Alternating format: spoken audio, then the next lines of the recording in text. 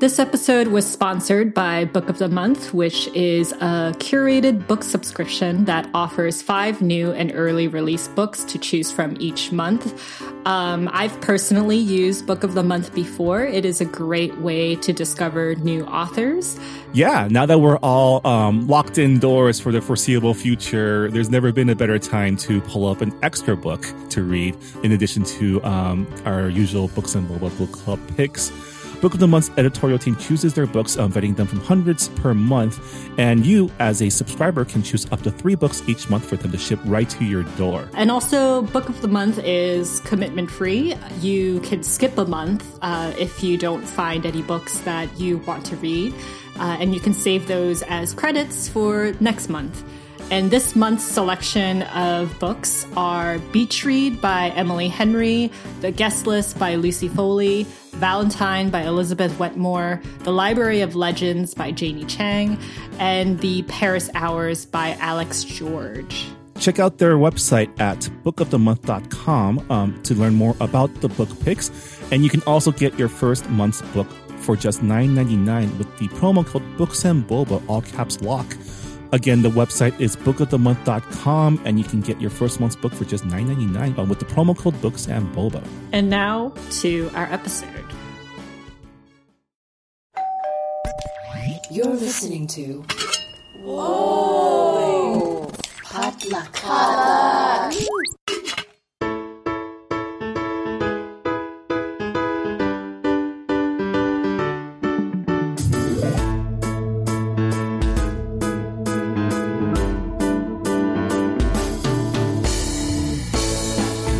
And welcome back to Books and Boba, a book club and podcast featuring books by Asian and Asian American authors. My name is Marvin Yeh.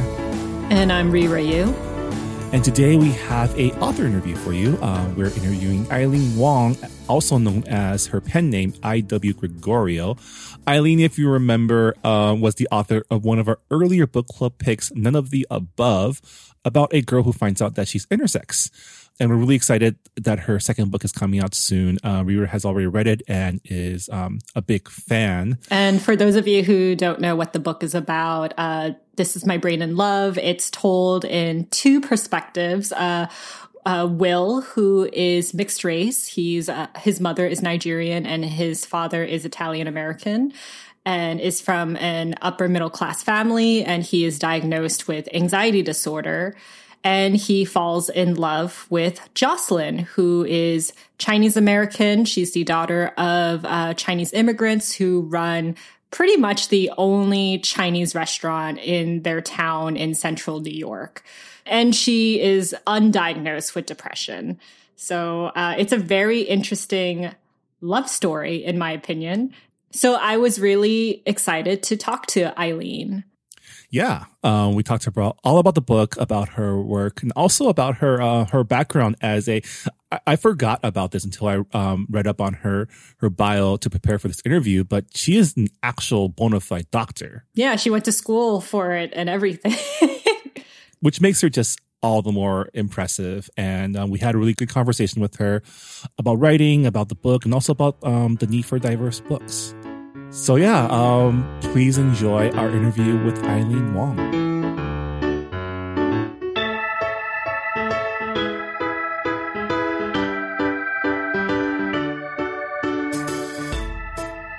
And we're here with Eileen Wong, aka I.W. Gregorio, whose new book, This Is My Brain in Love, comes out next Tuesday. Welcome to the show, Eileen. Thank you so much for having me. Yeah. How are you doing during this this weird and strange time? It's a very interesting time.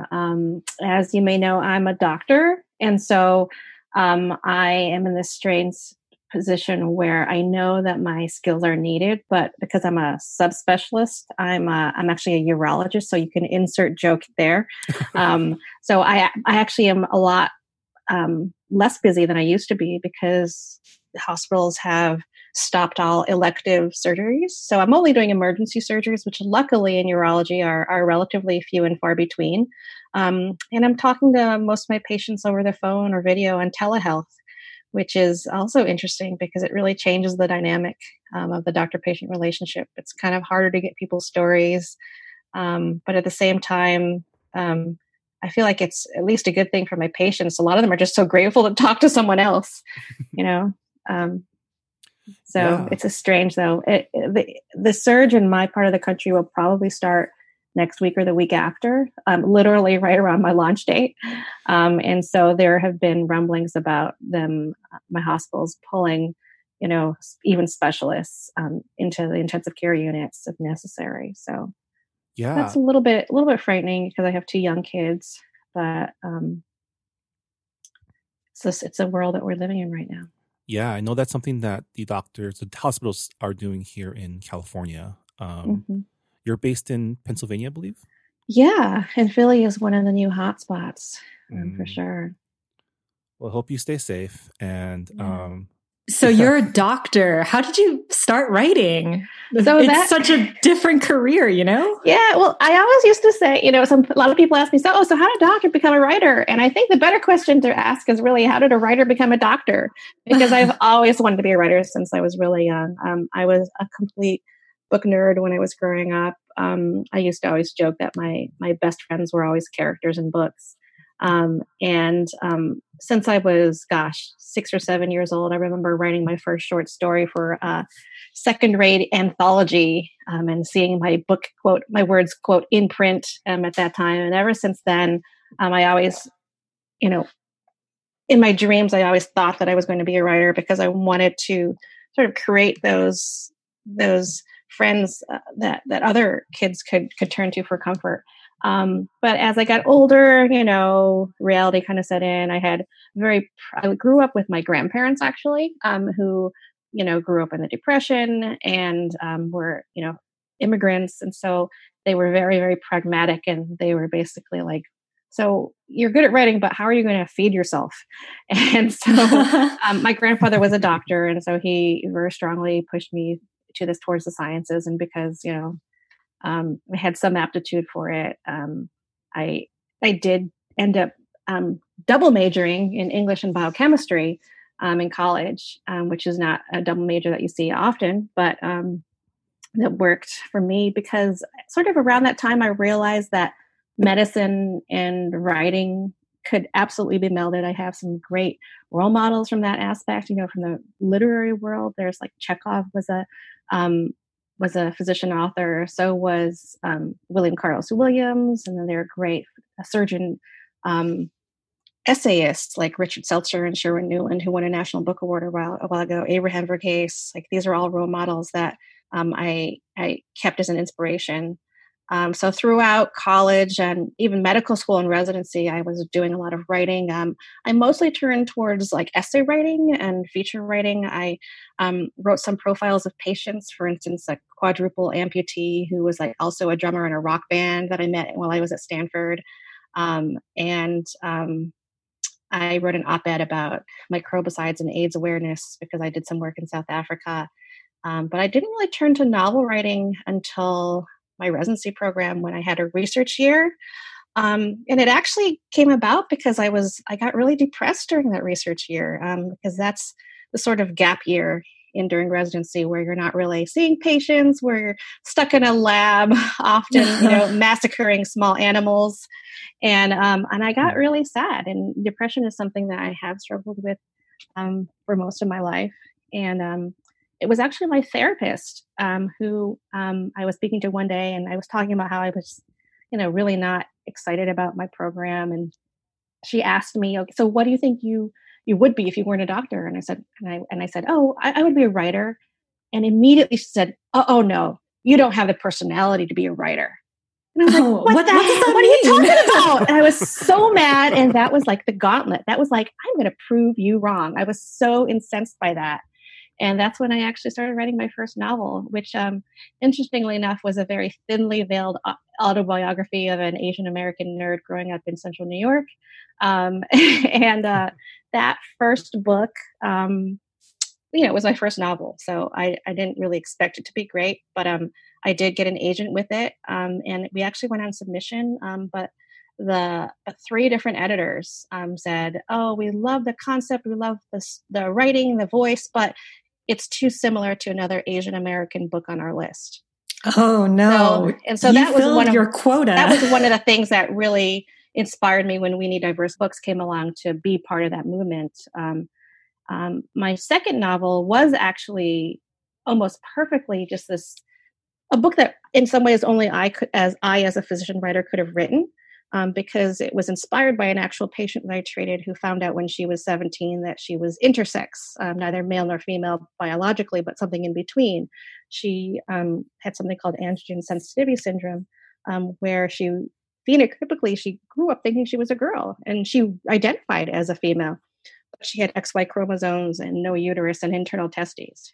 And so I actually participated in a surgery to remove her testes. And that was a real eye-opening experience for me, not because of surgery, which was very straightforward, but because of the care of her afterwards. I saw her in clinic and I realized that it was sort of a failure in medicine that I've never really had to think about or was educated on how to care for intersex patients beyond their medical procedures, to think of them holistically, to like introduce them to people to support, because so many intersex kids have been subjected to surgeries before in the hope because it would reduce parental stress or child's, or stress of the patient.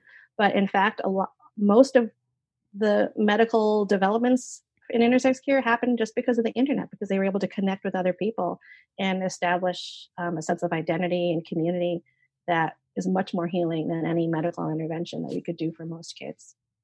So that inspired me because I basically wanted to write a YA middle sex. And that's what I did. That was my first novel, None of the Above. Yeah, we actually it was one of our earlier picks for our book club, and we were really glad to read a story like that. I saw that. I was so excited when I saw that.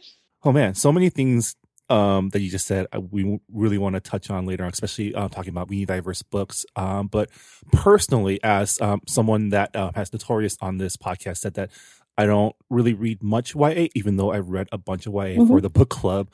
What drew you to wanting to write in YA? Yeah, I mean, like I said, when I was growing up, books were my best friends. They were the vehicles through which I was able to inhabit other people's lives and learn about the world. And I mean, books basically established my moral code. I don't think that I would be as, open and accepting and liberal as I were now if it weren't for books. And youth, those years between whenever kids start reading and when they have to start thinking about college, those are the formative years of people's lives, and those are when they can read the most. I'm often really ashamed to admit how many books I actually read because I have a job and kids and other responsibilities. I have 3 jobs essentially, but I remember when I was a kid, a teenager, I would read a book a day, literally, and those are the books that made me who I am as a person. And what I realized that I wanted to do is I wanted to create books that I needed as a teenager, because there was never really a book that reflected who I was. There were a couple of scattered books about Asian American kids, but usually they were very different immigration stories than mine was. I was growing up in central New York, very red part of New York, where I was really the only Asian American person there, except for 1 or 2 others. But a lot of books were set in sort of a Chinatown, like Lawrence Yep. Then and a lot of the stories were very, very different than mine were, because I was definitely a banana. My grandparents actually immigrated from South Africa, believe it or not, and their primary language was English, and so they were always it was always easier for them to assimilate, and so it was easier for me too as well. But I never really gained a sense of my cultural identity until college, when I went to University of Pennsylvania, which has a very large Asian American population. So I always wanted to write books that reflected who I was growing up. And I also really believe in the power of books to create conversations, which is why None of the Above was such an important book for me, because it I hope that all of my books are what I like to call blueberries, where they're like nutritious for you. They're superfoods, but they're also tasty. Like you can eat them for dessert. They're easy to put down, as it were, or not easy to put down, but easy to eat, and you're happy to eat it. But you can hopefully read through my books relatively quickly, in that hopefully you don't want to put it down. Yeah. Okay. Follow-up question, because it's something I'm trying to figure out on my own too. How would you define what a YA story is? Like, what makes a story YA? Yeah, I think stories, it is, and there's YA is a subcategory that is so wide. It encompasses so many subgenres. But I think that the key thing is that the perspective is usually from a young adult. There are certainly books written from younger points of view, but that are still adult books. For instance, I'm thinking of Room by Anna Donoghue. I mean, it's through the eyes of a 5-year-old, but it's really written for an adult perspective, and adults play a much larger role in it. So I hesitate to put YA into a box, but I can say that for me, YA is about telling a story through the perspective of someone who doesn't necessarily have the lens to really look at it retrospectively. Like YA is very in the present. YA is very granular and like into the details and into the now and the pathos and the drama. And YA is about coming of age, and understanding, who the monsters actually are underneath your bed. Yeah. So I just want to move on to your newest book, This Is My Brain in Love. You seem to have a knack for writing about teens grappling with stigma, because in your book you have 2 racial minority teens who are grappling with mental illness. And you mentioned earlier that you personally went through depression yourself. So I just want to ask you, what was the process of developing this novel? What was, I guess, what compelled you to write it? Yeah. I mean, it's so funny when you write a first book, and the task of writing a second book is so monumental. It's like, it really came to me over a long time. It took me a long time between books. It was 5 years. I will say that I realized pretty early on that I did want to write what I like to call a happy book about mental illness, because I do feel that so much of the media representation around anxiety, depression these days is really focused on the act of death by suicide. And that's, of course, natural. That's the most dramatic component, the most dramatic endpoint to all of this. But for me, I know the journey through anxiety and depression was so long, and there were so many steps at which I could have reached out or asked for help. And looking back, I never really had the language to talk about it growing up. And so that's what I wanted to explore, because I think that, like I said, the act of suicide, I really wanted to write a book about depression that did not have an act of suicide, because I think that for some people, and me growing up especially, if you didn't try to commit suicide, there's no way you could have been depressed. There was no room for that spectrum. And so a lot of people end up hurting or not telling people about that because they don't feel like they're sad enough, or, their problems aren't that bad. And I see this both with myself and my family, that people use the most extreme examples of mental illness as an excuse not to seek help in some ways. You know what I mean? And I would say that for the book, the actual proximal event, the proximal reason I wanted to write that story was because, it's funny, I actually ended up living in a town that's pretty similar to the one I grew up with, in that it's not terribly racially diverse. But there used to be a very good Chinese takeout restaurant that I absolutely loved. It reminded me of, my family's food growing up. And it was in this hole in the wall in this shopping strip was essentially abandoned, right next to a bank. No one went there. But I remember going there once, and it was totally family run, immigrant cashier and cooks and owners. But the one day I went in, there was this tall, gawky white dude trying to make sushi. behind the counter. And I was like, oh my gosh, there has to be a story behind that. He has to have a crush on the owner's daughter or something like that.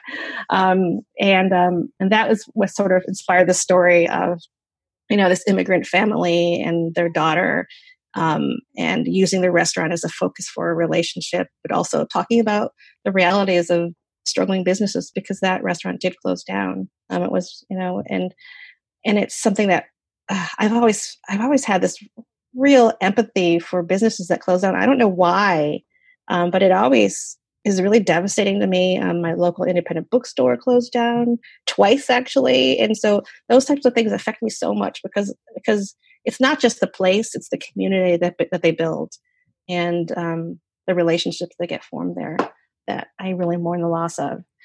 But as I was developing the story, I wanted mental illness to be part of it. I wanted there to be a sense that crazy is the new normal. Reclaim that sense we're crazy and know that the majority of the people that we will meet on the street will have some element of neuroatypia. It was really interesting to me when I started doing the promotion for this book, how few of my friends actually knew that I had anxiety and depression. In a sense, writing this book was like coming out with mental illness, because my best friend from college, she actually got interviewed for a feature on a local newspaper. And afterwards she called me and was like, Eileen, why didn't you tell me everything you went through? I mean, she felt like a bad friend because she didn't know about it. And the same is true of like my family members. I've had people come out to me that, I've known all my life or for decades to tell me, oh yeah, I've been on these medications too. And it's just, again, another example of why we need to talk about these issues. Not just destigmatize it, but also make people more comfortable talking about it freely. Because a lot of people don't necessarily feel stigmatized, but they still feel private about it. And I think that I was one of those people. Yeah, definitely. I could relate because as someone who has generalized anxiety disorder and clinical depression, I related to Jocelyn and Will's inner monologue so much. Mm-hmm. Was it always the plan to have two POVs alternate? Yes, absolutely. Because I know, for a while in college, I did do a little bit of cognitive behavioral therapy. And so I've always been amazed at how well cognitive behavioral therapy can, I like to say, basically fact check the fake news in your brain. And I knew immediately that this had to be a dual point of view per things, because I wanted to be able to show that on the page, how two people can look at one incident through completely different lens. It was hard. It was definitely hard. I'm sure it was. This is actually the second time I wrote something in double POV. Believe it or not, none of the above was initially in two-person POV. It was Kristen, the intersex person, and then Darren, the boy who fell in love with her, because I really wanted to get into his head. And it was funny. A lot of people actually in that book who read the original manuscript liked Darren better, like Darren's POV better. But in the end, I had to take him out because it really was Kristen's story. But in this one, I stuck to my guns, and I had to do a lot of rewriting to make Will's character more authentic and get into his headspace. But it was, like I said, I just could not have imagined writing it without the dual narrative to show just how your brain just messes you up sometimes and turns you around in ways that a lot of people looking from the outside can't anticipate. Yeah, anxiety and depression are often two sides of the same coin. So I really appreciated that you had these two teens with very different but very similar ways of creating fake news in their head. Mm-hmm. And, like romance has a lot of like misunderstandings, mm-hmm. and it's mm-hmm. kind of inevitable. And mm-hmm. it's, with two people with mental illnesses where they distort the truth, there's going to be more misunderstandings. So I really liked the prologue that you set in your book because you upfront say that this is a happy story. This isn't a book that's going to rip your heart out at the end, and that there is hope in it. Moving on, what I thought your book did exceptionally well was show how family, culture, and privilege impact the way we perceive mental illness. Will is from an upper middle class family, and he was diagnosed at a young age and sees a professional, whereas Jocelyn is from a working class Chinese American family, and she's undiagnosed. So I just want to ask you, like, why did you decide to have those two differences for your two protagonists? Yeah, there are a lot of reasons. Number one, I am completely aware of how inequality exacerbates people's access to mental health treatment. I mean, I remember when I was a poor resident, how I felt even being able to pay for therapy was such a stretch. But number two, I also really wanted to subvert the Asian Americans model minority stereotype. And that was something I knew I wanted to do really, really early on, was to not have my Asian character be the straight A, Ivy League bound person, and to actually have the Black character be the one who was more upper middle class and who was the model student per se. And I'm so glad that you picked up on that and appreciated that, because it was something that I did very, very consciously, because I'm aware of the own privilege that I give my children, for instance, because of who I am. That I've given them access to therapy really early on before they, quote, needed it, even according to my own family members. But I know that there are so many, especially within the Asian American population, there's so much stigma and shame attached to it, and it's not something that people prioritize from a financial standpoint, because so many people have struggled just to pay the bills, to eat. It seems like such a luxury to be able to spend, 3 figures on a single therapy session.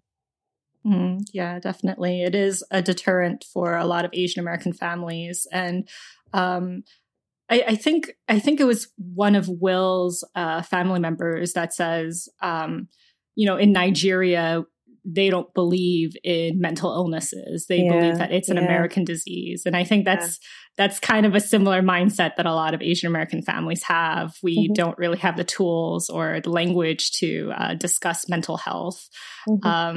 So Will is Black.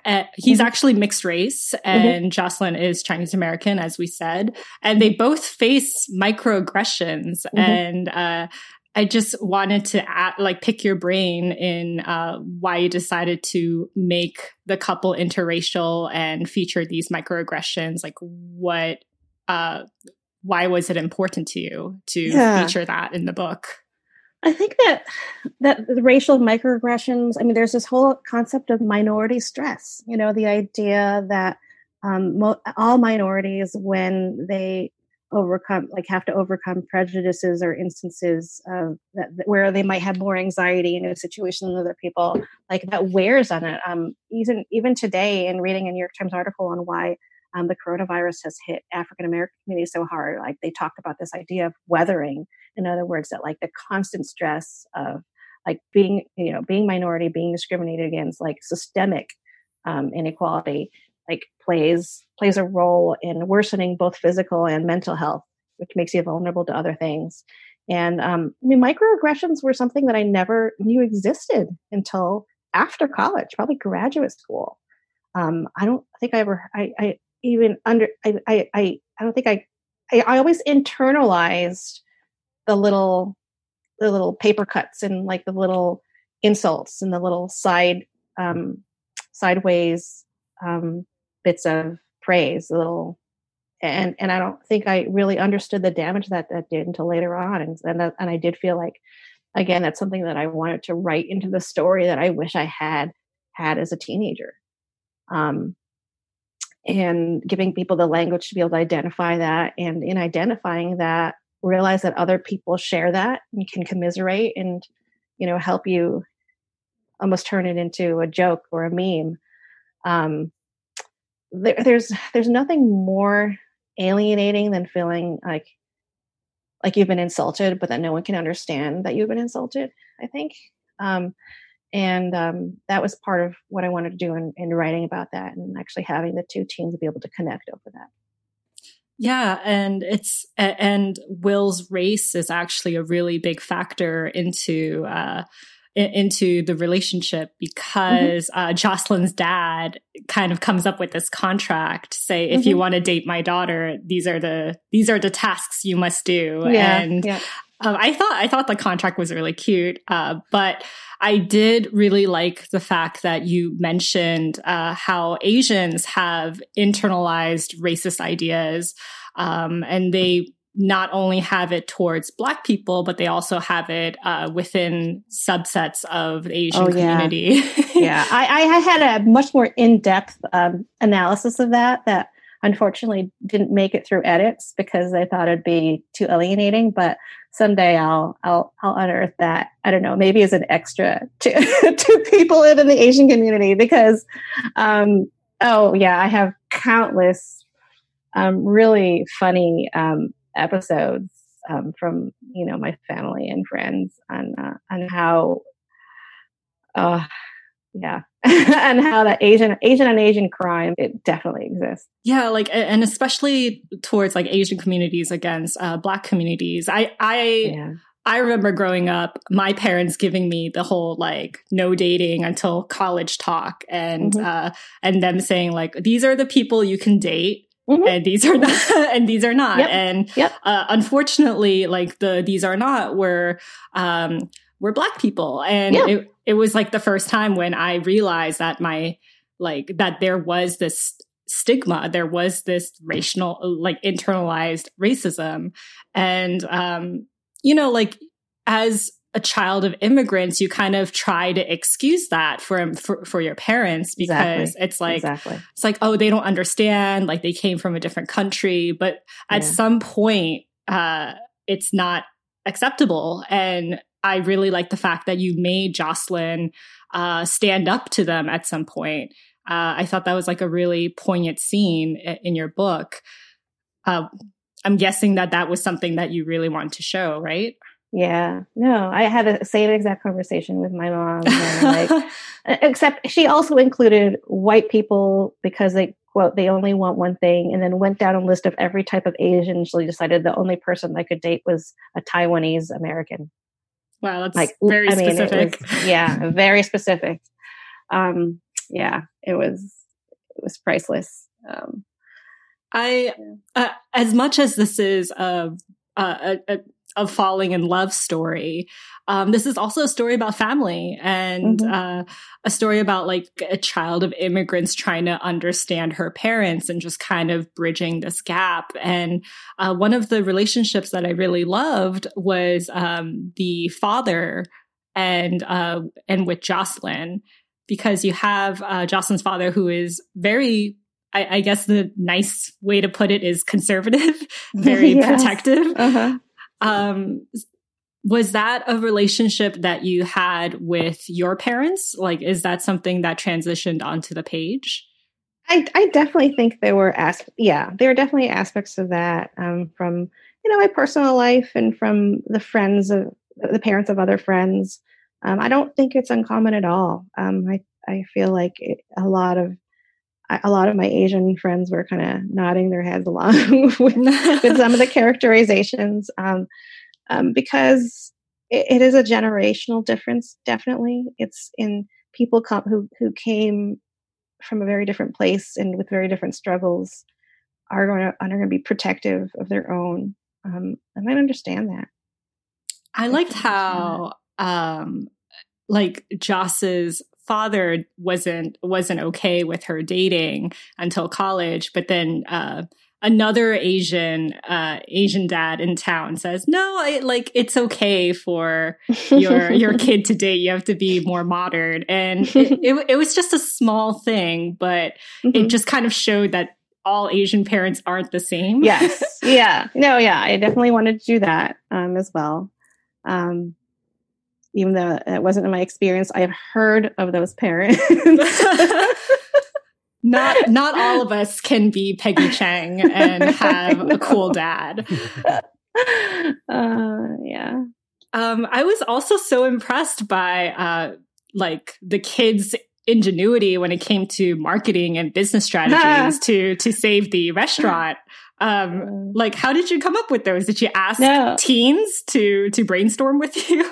No, I did a lot of Googling, and there are lots like Harvard Business Review, and like there are lots of different strategies because I mean it's a big problem. And honestly, I use some of the techniques that you use as an author, right, to promote and get visitors. I think I'm also very much a thrifty, cheap Asian at heart. And so like, I'm all about like knowing the power of coupons, even though it is a fallacy, like, people give you a coupon, so you'll buy more. A lot of them, I think that I came up based on, how I would market if I were, running a business, but a lot comes from being an author and having to market that way. And then also some tips online. There are definitely a lot of blogs out there and websites on how to bring traffic, but some of it's just observed from looking at going to some restaurants that I like, local restaurants I know, and realizing, being appalled at how little of a social media they have, like how they haven't necessarily curated their Yelp page, but and understanding the generational gap between like how people just don't know how people are finding restaurants these days. There are a lot of places I know that don't even have Facebook pages. Like I literally went to a local Chinese restaurant that, was very, very much struggling. You could tell. And so I went and I was like, I can help you make a Facebook page. And they were like, do you have to pay for that? Oh my God. No. So, I mean, really, like this is real life. And yeah. Yeah. It reminds me of a lot of business now in like our little Tokyo neighborhood here in LA are on Grubhub for the first time, or on online ordering services for the first time because of necessity, but also because there are young people who are invested in these businesses surviving, helping them modernize. Yeah. And that's a great way for the community to get around it. And now that people have time where they can do that type of thing, that's a really, one of those rare silver linings of this time. That's really great. That makes me really happy to know that, because my grandfather owned his own medical practice, but like very, very randomly, he also owned a gas station convenience store in one of the towns surrounding Utica, New York. And I remember going there and thinking the place looks like our basement, which means totally disorganized, and like, having ideas in my head and how it could be better, but not really wanting to have anything to do with it. So, so this is all a little bit coming from personal experience. And, I think I do have a natural inclination towards like wanting to get an extra buck. So sort of if I were a business person, this is what I would do. I mean, when I was reading the book, I was like, wow, these kids are so savvy. Like, what was I doing when I was in high school? I definitely did not have the skills that kids have these days. Oh God, I sound so old by saying like these days, but these days, yeah, they are though. They are really good. Like I actually hired a high school student to be my social media intern now, and she's been amazing. I will give a shout out to Kim Le.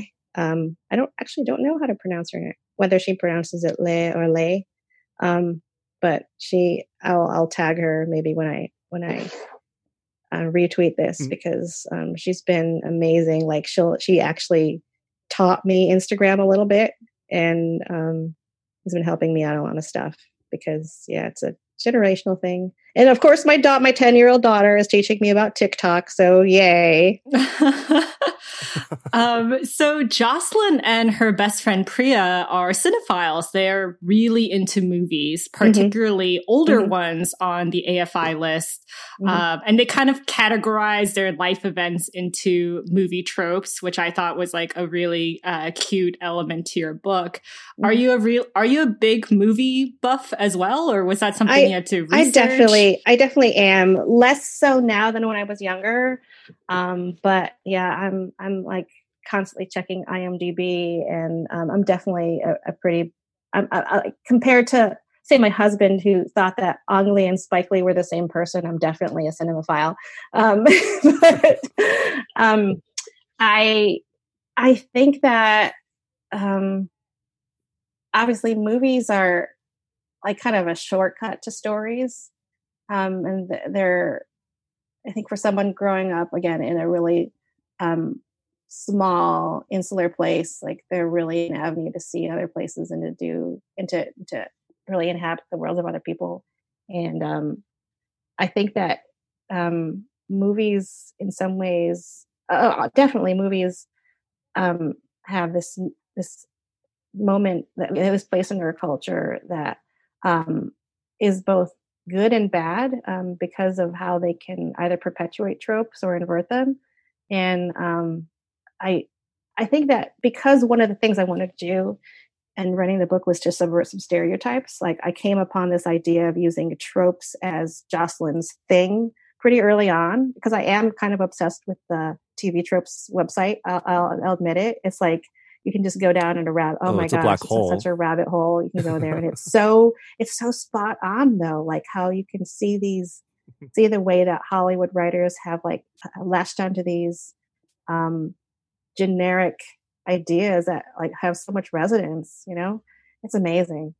It's really amazing. And so I was really happy to be able to use that, because I think it's a great lens for that kids can use to sort of suss out what's real and what's not, and also to help them make sense of the world. But it can also be a good way in for kids to think about their thought processes, and like sort of it can almost help you with cognitive behavioral therapy in that like it can say, okay, this thought is a trope. You know, how can I do something different, do something original, do something more real? Do you have a favorite trope? Oh no, I don't think anyone can have a favorite trope. What's your favorite YA trope? Oh geez. Sorry to put you on the spot. Yeah.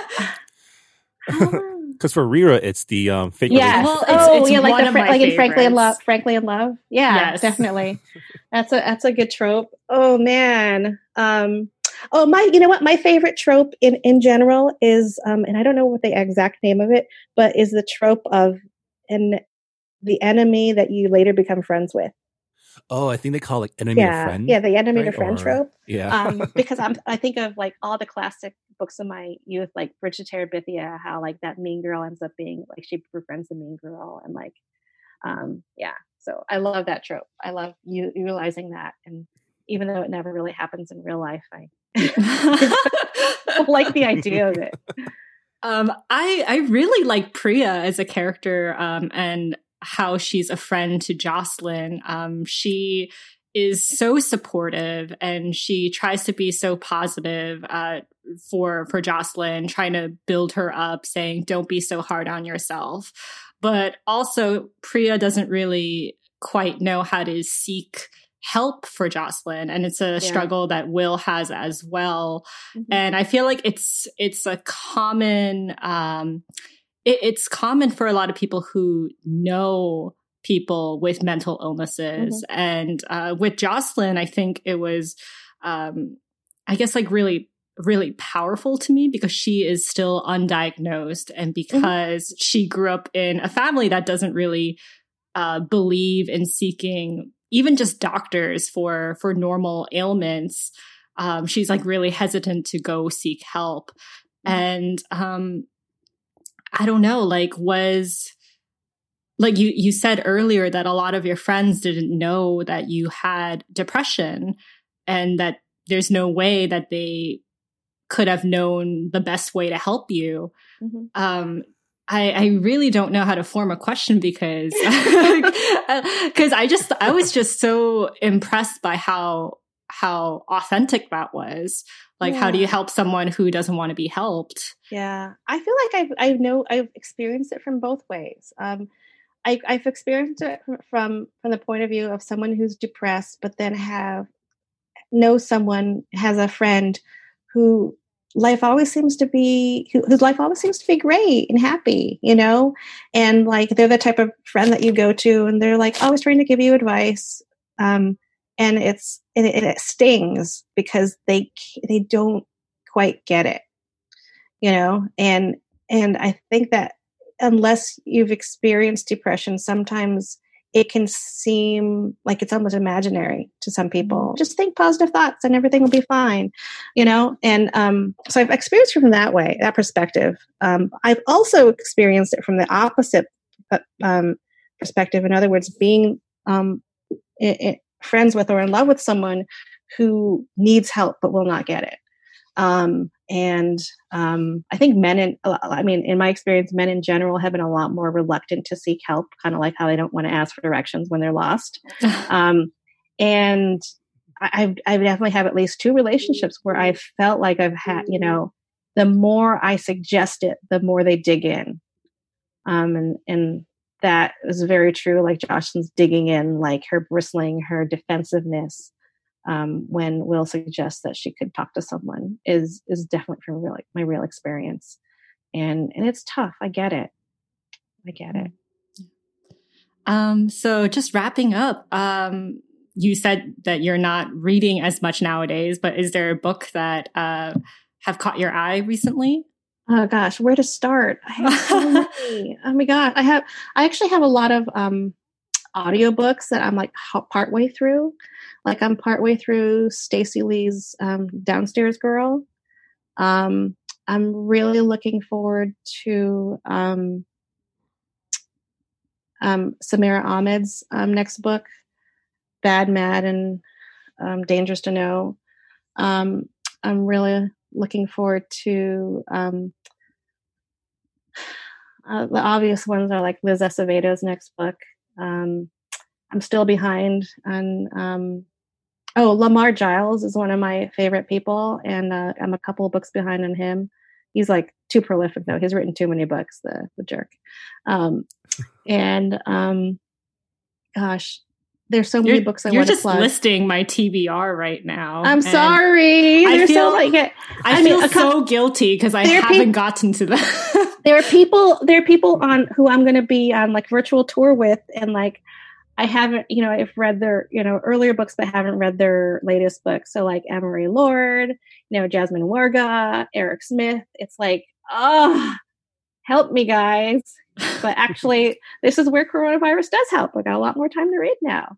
But, or at least listen to an audiobook. There are lots and lots of books that I want to read right now. And it's just too much. But in a good way. Yeah. In a good way. It means I have a lot of books to recommend. Yeah. Speaking of virtual tours, so obviously the coronavirus has hampered a lot of our normal operations in the book industry. How can people find out more about your book? Yeah. So just today, actually, I announced on my blog that I'm doing a virtual tour to support. I call it this is my Brain in Love with Indie Bookstores tour, and so I'm partnering with 8 independent booksellers, and each one is going to be hosting a different virtual event with some of my favorite authors and people. And we're just going to go around, do different virtual events, different times of day throughout the next week or two. And hopefully if people buy the books through those indie bookstores, I'm going to have a giveaway. People will be randomly enter a drawing for a $100 gift certificate to bookshop.com. And then I'm also offering a separate teacher package, which includes a gift certificate, but also a 20 book classroom set for their class and a Skype visit. Because I know that so many teachers are having to move online these days. And it could be a Zoom visit since that's the tool of choice these days. And I'm hoping that we can still reach students and convince them that YA literature really can be such a balm for these times and help them navigate through anxiety when there's so much going on in their life. So you mentioned earlier that you're involved with We Need Diverse Books, and you're actually a founding member of that organization, right? Mm-hmm. Yeah. I think that We Need Diverse Books, it was everything to Twitter, because it was a way for a lot of people who wouldn't normally have been able to get together because of geography to realize they were on the same page, and with their frustrations with their with the publishing industry, but also with their hopes for what it could be and how it could start amplifying the voices of diverse authors and really stimulating intense positive discussions on the power of representation and how publishers really need to know how to sell diverse books. I feel that being part of the We Need Diverse team was one of the most stressful times of my life, but also the most rewarding because it's something that you can see tangible change from in so many aspects of the publishing industry. I mean, it's really amazing. And part of the strengths of the We Need Diverse Books campaign is, number one, that it was inclusive of all types of diversity. It isn't just about race. It's also about ability and religion and sexual diversity. And number two is that it realized that the problem with the lack of diversity is systemic. It's not just the editors for not buying the book. It's because the marketing team doesn't necessarily know how to push it. It's because the sales team are worried, quote, that the book, and this is something I was told for None of the Above, that it was a tough sell. And I'm like, no, I don't think it's a tough sell if you know how to sell it. If you know how to push it. And the other thing is that, we really get into the guts of industry because We Need Diverse Books established an internship program to get people at the ground level, because the publishing industry is one of privilege, definitely, right? In order to work in it, you have to be able to live in New York City. You need to be educated. You need to be able to afford living in New York City on a very low wage, having unpaid internships. You have to realize that privilege extends to other people, other what they call gatekeepers within the publishing industry, namely teachers and librarians. Majority of teachers and librarians are also white. And so by reaching out to the American Library Association, to English teachers, the NCTE conference, We Need Diverse Books really made this something that's discussed across the whole population of readers. And I think that was where its success lied. Booksellers too. Booksellers, especially indie booksellers, are so crucial. And I always like to say that it's a truth universally known that a diverse book is in need of a teacher, librarian, or bookseller to promote it. For sure. And it's really exciting to have you on because I think Reera and I have been talking about having someone from We Need Diverse Books on the podcast since I think we started almost 3 years ago. Yeah, because We Need Diverse Books started in 2015, right? Yeah. And 2014, technically. Oh, 2014. I think, right? Yeah, because we started in 2016. Oh, yeah. So it wasn't like that. We Need Diverse Books was still very young, and we've kind of seen how it has grown into this huge movement and how it has changed publishing, especially in children's literature. And it's just kind of, it's amazing, but at the same time, disappointing to see that change has been, I guess, because things have stayed the same in publishing for so long. It just seems that any change that happens is monumental, and it's it should have happened a long time ago. And it's a little bit sad that we're really happy about it. Yeah. We've done a lot, but there's still a lot to be done. Yes, and that's true of everything in the world. It's easy to be upset about things that still need to change. But I think that it's also really empowering to realize that we have made change. We've definitely moved the needle for a lot of titles. So I'm excited about that. Well, thank you so much for speaking with us. And thank you guys. We wish you the best of luck with your virtual tour. And just a closing statement from me. I wish I had I wish I had your book when I was younger, because I feel like it would have helped with my mental illness and helped me navigate it. So I'm sure that there will be teen readers out there who will be grateful for reading it. So I wish you the best of luck and best of success. Thank you so much for having me and for getting the book. I mean, it's so amazing to write something and have people actually appreciate the things that you tried to do. I'm like, oh my God, it's when you're writing and sitting in your desk, you're just like, do these words make sense? Do they say what I think they mean? And thank you. You've set my heart at ease. I feel like I'm done. Okay, I'm good. Thank you. If people want to follow you on social media, where can they go? Yep. IW Gregorio, and Twitter, Instagram, Facebook, and then my website. Well, thank you so much for taking your time to talk with us. Good luck with the book launch. And thank you so much.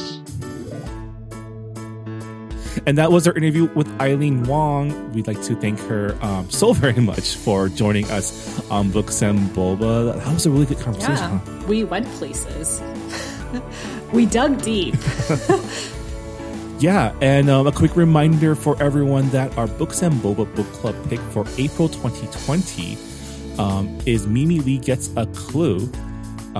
So hope you all are busy reading that. Again, if you have any thoughts, please let us know on our Goodreads group. We always love to hear from our book club members on Goodreads so we can incorporate your feedback into our discussion podcast episode. I just loaded up the book on my Kindle. So I'm really excited to dig into it, especially now when we're all kind of just stuck indoors. Yeah, maybe we should start a Discord so that we feel less lonely. I was just thinking that actually. Oh, really? Yeah. Great minds think alike. As we're quarantined here in LA, thinking of ways to improve our book club experience.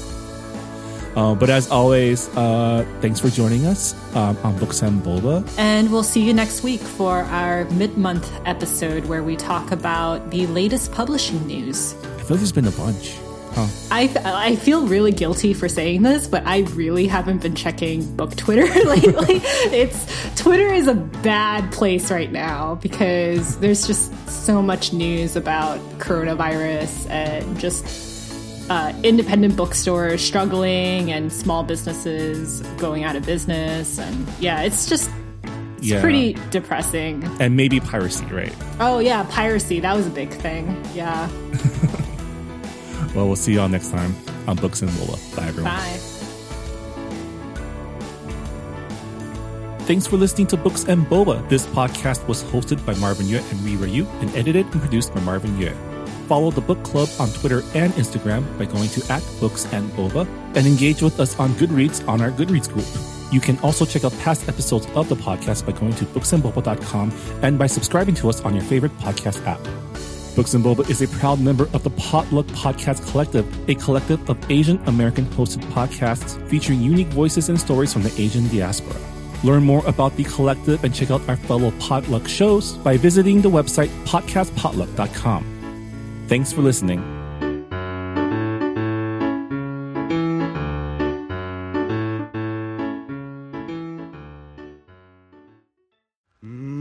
But we're still here, and we're going strong. It's an exciting time in Asian America. There are more movies, TV shows, books, and music reflecting us than ever. But all of these represent just a small slice of Asian American culture and experiences. So what do? Tell more slices. Asian Americana is a show that explores these slices of distinctly Asian American culture and history. We've talked about how Chinese Americans built California's Sacramento Delta, the art scene turns gallery institution Giant Robot, a play that explores the lost Cambodian pop music of the 60s and 70s, and, of course, Boba, just to name a few stories. You can find Asian Americana at asianamericana.com or on your podcast app.